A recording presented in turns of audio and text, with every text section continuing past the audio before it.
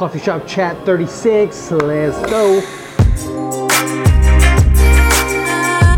First question from Anosh. I hit a home run with my client, got them 100 leads in 2 weeks. We discussed other opportunities and then crickets, only to realize later that they literally stole my entire funnel. What do you do? Confront them or let karma take its course? In my business, I've done two things. Sometimes when something really gets to me and I know I have a case behind it, I lawyer up and I go after them.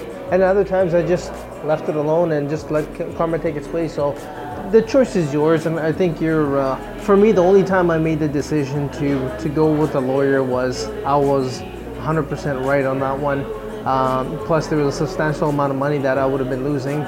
So I wanted to lawyer up. But if it's something small and like whatever, it's gonna happen. It's gonna happen. Walk away, get the next one, and don't worry about it. Let karma take its place. You'll know. You'll know when there's battles worth fighting for, and there's other ones just better walking away. So just make your judgment on which ones you want to fight and which ones you don't want to take on. In the beginning, I didn't care. Get your ego out of it, right? If it's gonna be I want to be the bigger man, I'm going to be the best, nobody's going to fuck with me, that's not the way. Okay, look, this is calculated risk. If I can take it, if I can get something from it, then yes, for sure. Other things like somebody stole my idea, or they took this, they took that, they took my client, whatever.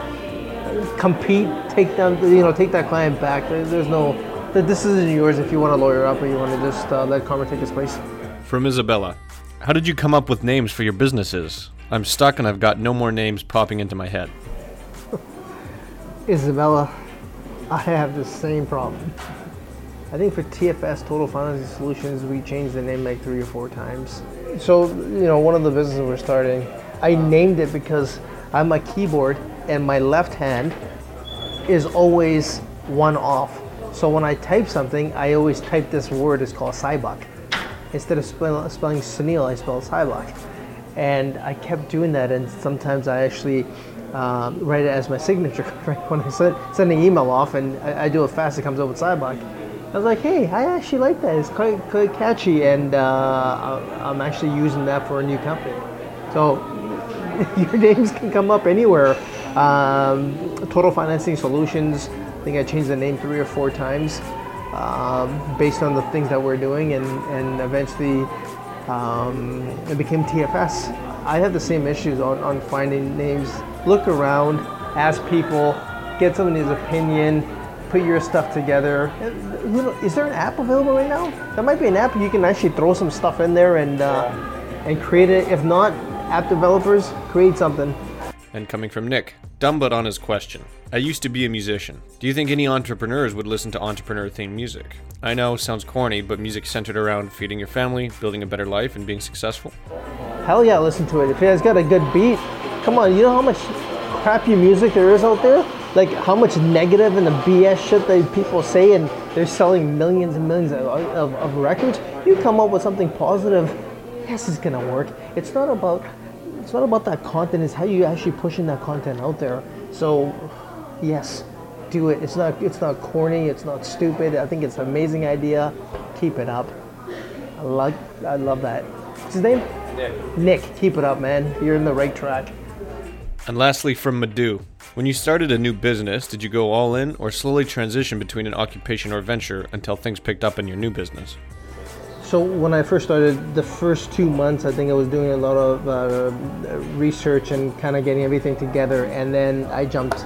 I was a little lucky. I did have a house when I left, and I had rental income coming in to pay the mortgages. I had a little bit of savings, but that actually lit a fire under my ass, so I worked hard every day to make sales and make things happen.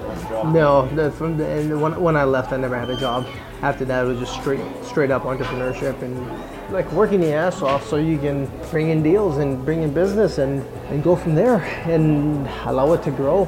I think it's one of the best ways to do it, but you gotta always realize that, especially look, when I did it, I was single, there was no children, so it's just me to feed.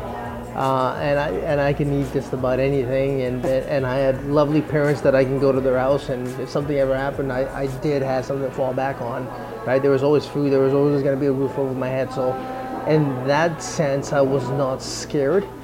But some of you are, there's no family around, or you got a lot of mouths to feed, and you just gotta work and figure that out.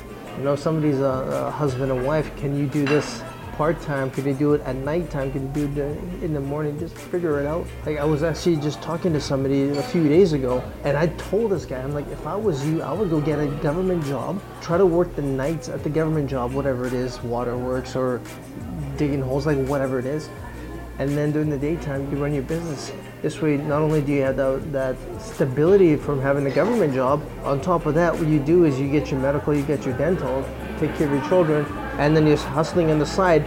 Once your business starts taking off, you can exit, right? So always look at that. And today, I think it's so much better today with Amazon drivers in certain areas where you're living. You have YouTube, you have Uber, and you can do a lot of side hustling that way. Make your money. Get into business if you're worried. If not, dive right in and work, and you'll make it. Eventually you'll make it. Anyways, guys, end of Coffee Shop Chat 36. Live it up.